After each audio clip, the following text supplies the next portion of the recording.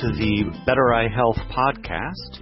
My name is Carlisle Koash. Welcome on this April 1st of 2020. I'm here, as always, with our organic MD, Dr. Damon Miller, and we are here exploring this exciting, adventurous time. I'm going to be positive in my description of the crazy virus that's happening right now and the panic and all of that that's occurring, but there are things that you can do to work with this situation and, in general, I think, ways to support your immunity and your overall health. And we're going to explore this in the next few podcasts. We're going to look at different aspects around this subject of the coronavirus and all of the things that you can be doing to keep yourself healthy in this time of uncertainty. And so today we're going to focus on the vital role of vitamin D3 in your overall health. So I will hand it over to Dr. Miller, and we'll go from there. Hi, Carlisle. I'm glad you're well today. Yes.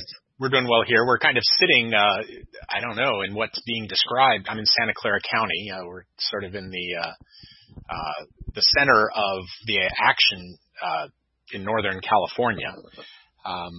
And it sort of feels like it. People are doing a pretty good job of sheltering in place. But I wanted to do this, add this to the podcasts because there are many things that people can be doing to strengthen their immunity against the COVID virus and the flu. So we're going to talk about the one that I think is most important. We're starting here with the importance of taking vitamin D3. And I just want to say we wrote this up as a paper. There's a lot more information. There's references to the scientific literature. There's dosing guidelines and a clearer, just a more detailed explanation of why vitamin D3 is so important, what it does, why you want to take it. And that's going to be a PDF that you can download from the podcast page if you go to the site. But I just want to say, this is it is a kind of scary time, and you may be wondering why vitamin D3. And there are a couple of reasons for that. One, because in the sake of evidence-based medicine, part of the evidence in evidence-based medicine is if you're a doctor and you're in practice and you're seeing things work in people, that's pretty sound evidence. And I've seen D3 do a great job since about 12 years now, since I started really recommending D3 as a supplement for most of my patients. I don't think I've seen a single case of the flu in my patient population. So it's of the ones who are taking vitamin D3 regularly, keeping their blood level up. But vitamin D3 is inexpensive. It's extremely safe, 100% safe. And we're going to talk about safety a little bit later in this talk. But it's cheap. It's easy to do. Very few people have any reaction to it. There are high quality supplements available. And I guess the most important thing is to understand, here at Organic MD, which is our main site, Better Eye Health deals mainly with the degenerative eye diseases that we have a kind of specialty caring for. But at Organic MD, we're really wanting to go to the root of the problem, not just treat the surface. So Western medicine and its approach to infectious disease is you identify the bug, you find a drug, mix the bug and the drug, everything's cool. Well, trouble is, with the COVID virus, with the coronavirus, there is no drug. So what are we going to do? Well, it turns out that the body does a very good job of developing substances that are essentially things that kill virus. And so the people who get sick and don't end up in the intensive care unit, it's often because their immunity is stronger. So you might ask, what do we do to improve our immunity?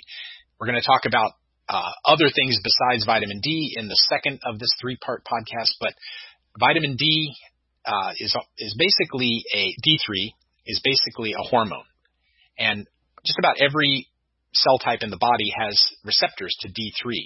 And we're going to talk about the different kinds of vitamin D, but I'm going to just keep in mind D3 here. There are receptors for vitamin D3 on our immune cells. And when you have adequate amounts of vitamin D3 circulating in your body, that D3 binds to the immune cells and induces the production of these specialized proteins that, guess what? They kill viruses. So when your monocytes and your white cells do see a viral cell, they can kill it. And no D3, you don't have that high level of those proteins in your immune cells, and you're much more susceptible to that virus making you really, really sick. So there's some other things we're going to talk about here, but the thing that I just want to stress is that to really ensure an adequate amount of D3 in your bloodstream, especially at this time of this pandemic, you need to be taking a supplement. And we're going to talk about why that's true. But I hope you're staying with me here. I don't know, Carlisle, what are you thinking about in this subject? I know you've been thinking about this a lot. Well, I think that, I'm curious. I know that there is data, if you will, research studies that have been done looking at D3, and if that is out there, then I'm sort of surprised that more people don't know about it.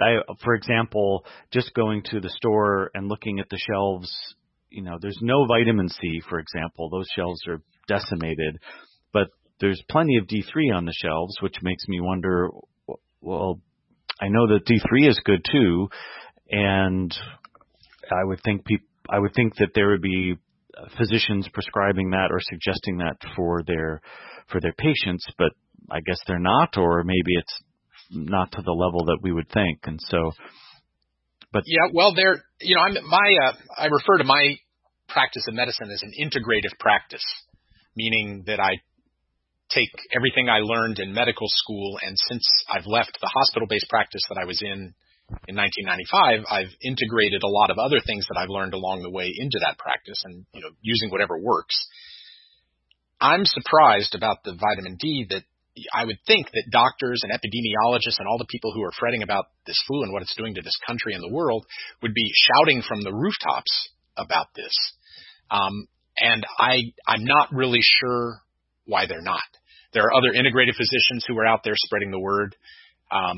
But I know from my training in medicine that doctors just aren't really taught about vitamin D3. They're not, and also just they're not taught about how to do things to strengthen the innate health and the innate defenses that a person has. Medicine basically, when they look at a viral disease like this, when you come in really sick, they say, well, we know that you have an immune system that, a lot of people would have been enough to have defeated this.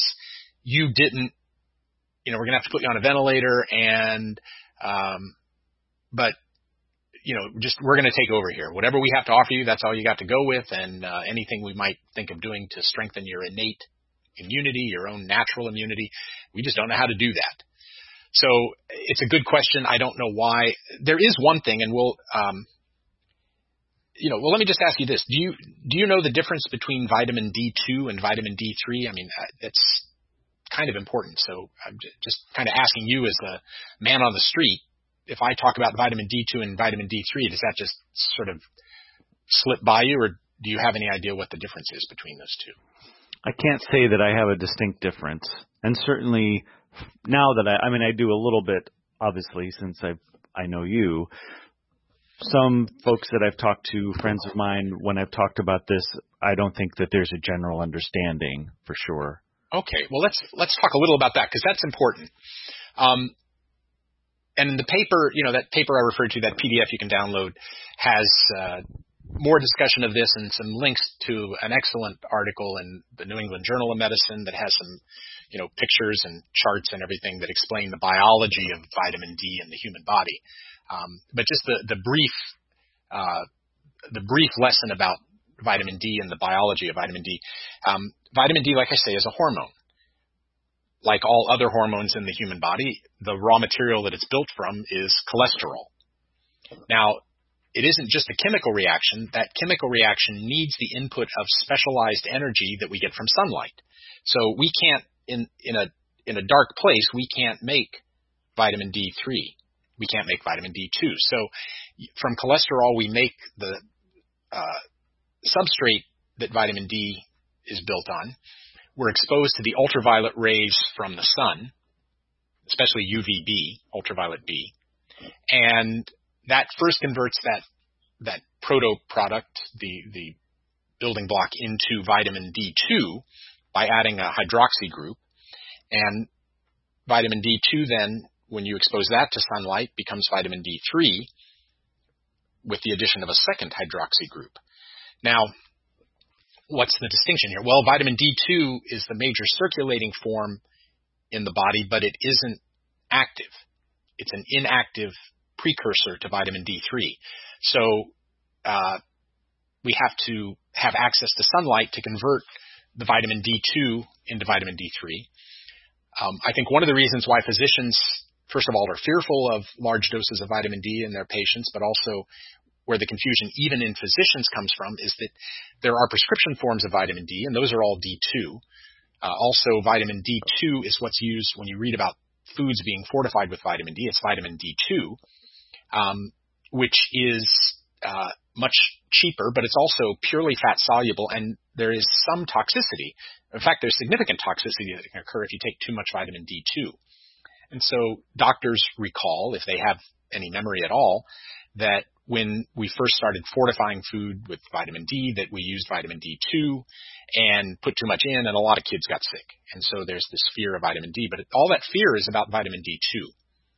And the other thing that's kind of significant, we'll talk maybe a little more about this, but if you go into your doctor and say, I'd like a blood test to see what my vitamin D status is, doctors usually order a vitamin D2 test, thinking, well, that's the major circulating form. Let's see what your status is of that.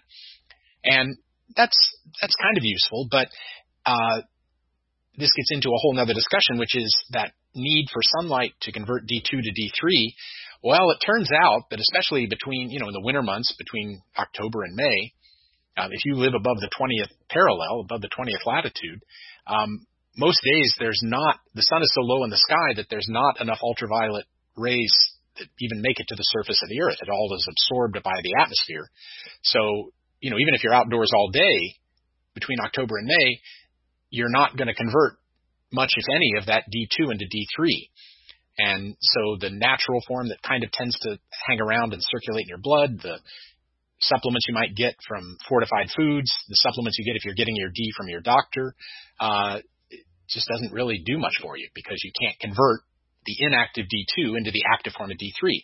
But if you just take D3, it's already activated. Your body doesn't have to do anything. You don't need sun exposure. It's just there. Boom, it works.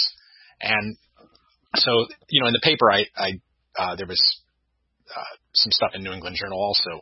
It was a letter to the editor, but this clinic in South Florida, pretty far south, a lot of sunlight there. And they were just talking about how they got this idea years ago to start testing all their clients in their clinic, this big medical clinic, testing them all for their vitamin D status.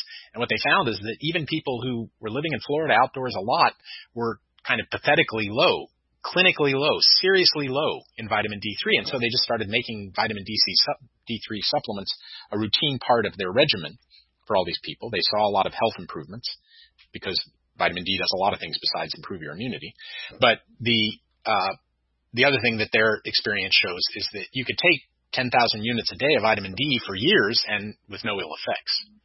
So that's a long answer, but you need to understand the difference of vitamin D2 and D3. You need to be taking D3 for supplements.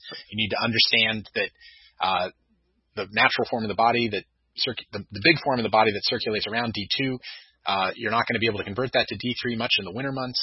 And if you're testing for vitamin D to see what your status is and you test for D2, what you really want to test for is D3. You need to make sure that the lab test you're doing is for vitamin D3, which is, I'll just say the word, it's 1-25 dihydroxy vitamin D. That's what the lab slip has to say. So that was a lot, but well, this is probably why people don't know necessarily a lot about it, because that means I have to drill in a little bit to understand it. It does sound like you can't really overdose on D3. Yeah, well, I don't want to be flip here, but when I talk to rooms full of doctors, when I'm at a conference or something and I'm talking and this subject comes up, I will make an offer to anyone who's listening to this podcast that I make to the rooms full of doctors that I talk to, which is I have 2 crisp $100 bills that are yours if you can bring me a single documented case of somebody made toxic by vitamin D3. But I will say that I will exclude the case that is in the literature of a guy who was schizophrenic who decided to take a whole bottle every day, and he did manage to make himself sick. So that case doesn't count. But if you can bring me a case of somebody taking a reasonable, normal amount of vitamin D3, which I kind of define as 10,000 units a day, and that they're in any way harmed by that, you bring me that documented case, you got my $200. 10,000 IUs, is that right? Because usually on a D3 bottle, it will give milligrams, if you will, and then have the IU international units measure. And so that 10,000 measurement is 10,000 IU. Exactly. Yes. Thank you for that. Yeah. And not milligrams IU, because there are different forms. Sometimes it's bonded to an oil. Sometimes it's in a powder form. So the milligrams don't really help you much. You need the international units were developed to kind of standardize people's understanding of how much they're taking. So you want 10,000 IU a day. And I'll just say another thing, just since we are talking here a little about dosing. Vitamin D3 is partially water soluble, which is one of the reasons why it doesn't have the toxicity that vitamin D2 has, because D2 has no water solubility, which is why it can build up in the body and damage your liver and stuff like that.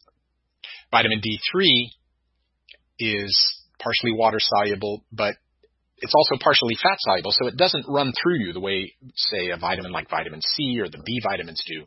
You don't need to necessarily take it every day. Now, I have people who, in my practice, who, they're not big pill takers. They're not dosing a lot of supplements every day, and they will literally just take 70,000, so 10,000 a day is 70,000 a week. They will take 70 or 75,000 units of vitamin D3 once a week on Sunday, and it does an excellent job of keeping their blood level up. So that's, you just want to kind of think of this as if you look back over the course of the last week and say, no, I really haven't taken any vitamin D, play catch up, take a bigger dose, get yourself up. If you've never taken vitamin D as a supplement, I recommend you do a rather large dose. I recommend 50,000 a day for 3 days in a row as a loading dose, and then drop down to that 10,000 per day or 70,000 per week maintenance dose. And you're not getting any of this from food? Well, that's another good question. So I did mention that there is vitamin D that is added to some foods to fortify them, like breads and cereals and things like that. There are a few foods that naturally have vitamin D, some mushrooms, but again, it's mostly D2, but mushrooms, some fish. Fish sometimes have some D3 as well, because they're getting exposed to sunlight and converting it, and then it's in their bodies, fish meat, or they're concentrating vitamin D, again, mostly D2 in their livers. So fish liver oil, like cod liver oil, has some vitamin D in it. But even the foods that naturally have some vitamin D, most of it is in the form of D2. And the problem is, and I'm going to digress here just a little bit. And one of the things I talk about in the paper, we talk about science, and one of the things that the epidemiologists and the doctors and the scientists have never really been able to adequately explain is, why is the flu seasonal? Now, I'll give a little explanation here. I know we're all worried about the COVID, the novel coronavirus. It started in 2019, the COVID-19 virus. And there is a lot of difference between the flu virus and the COVID virus. I'd be the first to acknowledge that. What is similar is that these viruses that enter our bodies through mucosal surfaces, flu and COVID, both those, that our body has, it only has a certain number of ways to respond. And so the ways our body responds to the COVID virus and the flu virus are pretty similar. So even though the viruses are different, our body is the constant. And so these things that we've discovered and studied about influenza, a lot of it, when we're talking about human beings, applies to the COVID virus. So one of the things that's never really been understood is the seasonality of the influenza epidemics that occur every year. Why is it mostly in the winter? And the conventional wisdom used to be, well, in the wintertime, it gets cold, everybody's cooped up with everybody else inside, and they spread it around better. But in the modern workplace, everybody's cooped up with everybody else inside all year round, and still there's a flu season. The flu tends to diminish in the summer. And we did have one, if we go back to the last coronavirus epidemic, that was the SARS epidemic in 2002 and 2003. So the first cases showed up in the winter of 2002, and then by July of 2003, it just kind of mysteriously disappeared. Nobody knows what happened to it. It just kind of petered out, fizzled out.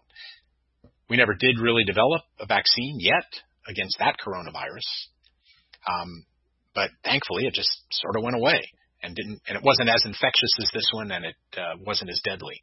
But it, not because of anything we did, but it just kind of fizzled out and went away. Maybe that'll happen to this one. I don't know. But I bring up this seasonality because one hypothesis, not a proven hypothesis, but a hypothesis that's been worked with, and it stands up pretty well when you try to test it. The hypothesis is that what's different between people in the summer and the winter is that in the summer, the sun's higher in the sky, more ultraviolet rays, people outdoors more.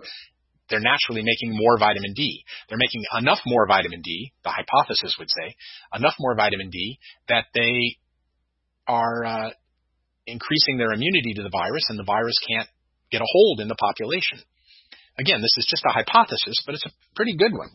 One of the main things that's been done to test this hypothesis is working with influenza, and you take influenza and you look at infection rates and compare that with the levels of people in your study group, their vitamin D3 levels, and you find that people with higher levels of vitamin D3 aren't the ones who get the flu. The ones who have low levels of vitamin D3 are the ones who get the flu. These are population studies.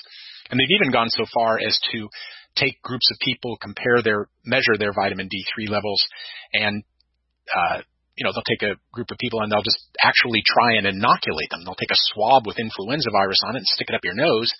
And even with that kind of serious inoculation, the people with mid to high vitamin D3 levels, you can't make them sick even inoculating them.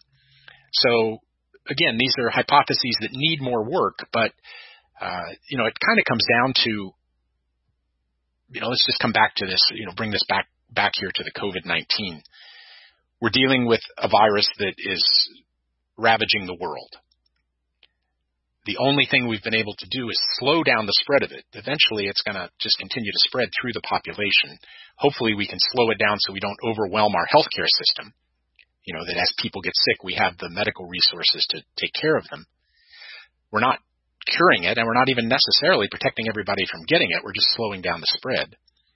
And so, if there's something that you can do that could help, and that something, in this case, taking a vitamin D3 supplement, is safe and affordable and widely available, and the risk, which is virtually zero, then in that risk-benefit equation, risk is zero, even a small benefit makes it worth doing. And so, we have something here that is safe, has some benefit. We even understand the mechanism of how it works. It's got a very, very well understood mechanism. It improves your natural immunity against these viruses. I'm proposing you do it. Just dose your D3. Get some D3 and start dosing it. And we do have, I should mention too, there's another, we have some high quality D3. We lay out some brands at a little website we're building for this, which is called doseyourd3.com, DOSEYOUR D3.com. But there really is no bad version of D3. Just, find some and take it. I don't know. In the minute we have left here, Carlisle, what do you think? Anything else we need to talk about? No, I do think that, again, you've kind of covered the basic steps, and we're also going to keep talking and go into things in a little more detail. But overall, I think this is always the point, is that we forget that there are these rather simple solutions sometimes. Now, of course, we don't know all the things that can stop something like the coronavirus from from becoming an issue. Like, we're still learning because it's learning faster than we are a little bit. Yeah, it's true. As in pointed out, like, it has all the time. it's at home, and that's all it gets to do is just test us and figure out how to manifest. Whereas, we're playing catch up, but that's, I think, the important reason to think of these things that can just help boost our general immunity, because that's something we can do and will benefit us and hopefully our families as well. Yeah. I mean, I know you hear this word novel thrown around, the novel coronavirus, and that word actually has a very specific meaning in epidemiology. Novel means no one has any immunity.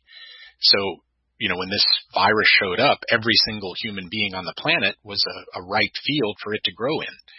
And every human being who's not had it yet is still a right field. And it's not even clear that if you did have it, that you have a convincing immunity. That's still something we're working out. But, because it's a risk, you want to be doing what you can do so that even if you get it, it doesn't overwhelm you. And that's what we're going to be talking about in the next, more things you can do in our next podcast, and the vitamin D3 is where I want you to begin. So thank you for joining us, and please check into our next podcast when it becomes available. Check out any of the links and all of the things that will also be on the podcast page to get the paper and also find out where to buy supplements. Yeah, and also if you want to, please share this if you want to with people, and it always helps us if you subscribe to the podcast. That way you're sure to get notified when we put up parts 2 and 3 of this. Have a great day. Please stay safe, and we'll talk to you soon. Yeah, here's to your health. Thank you.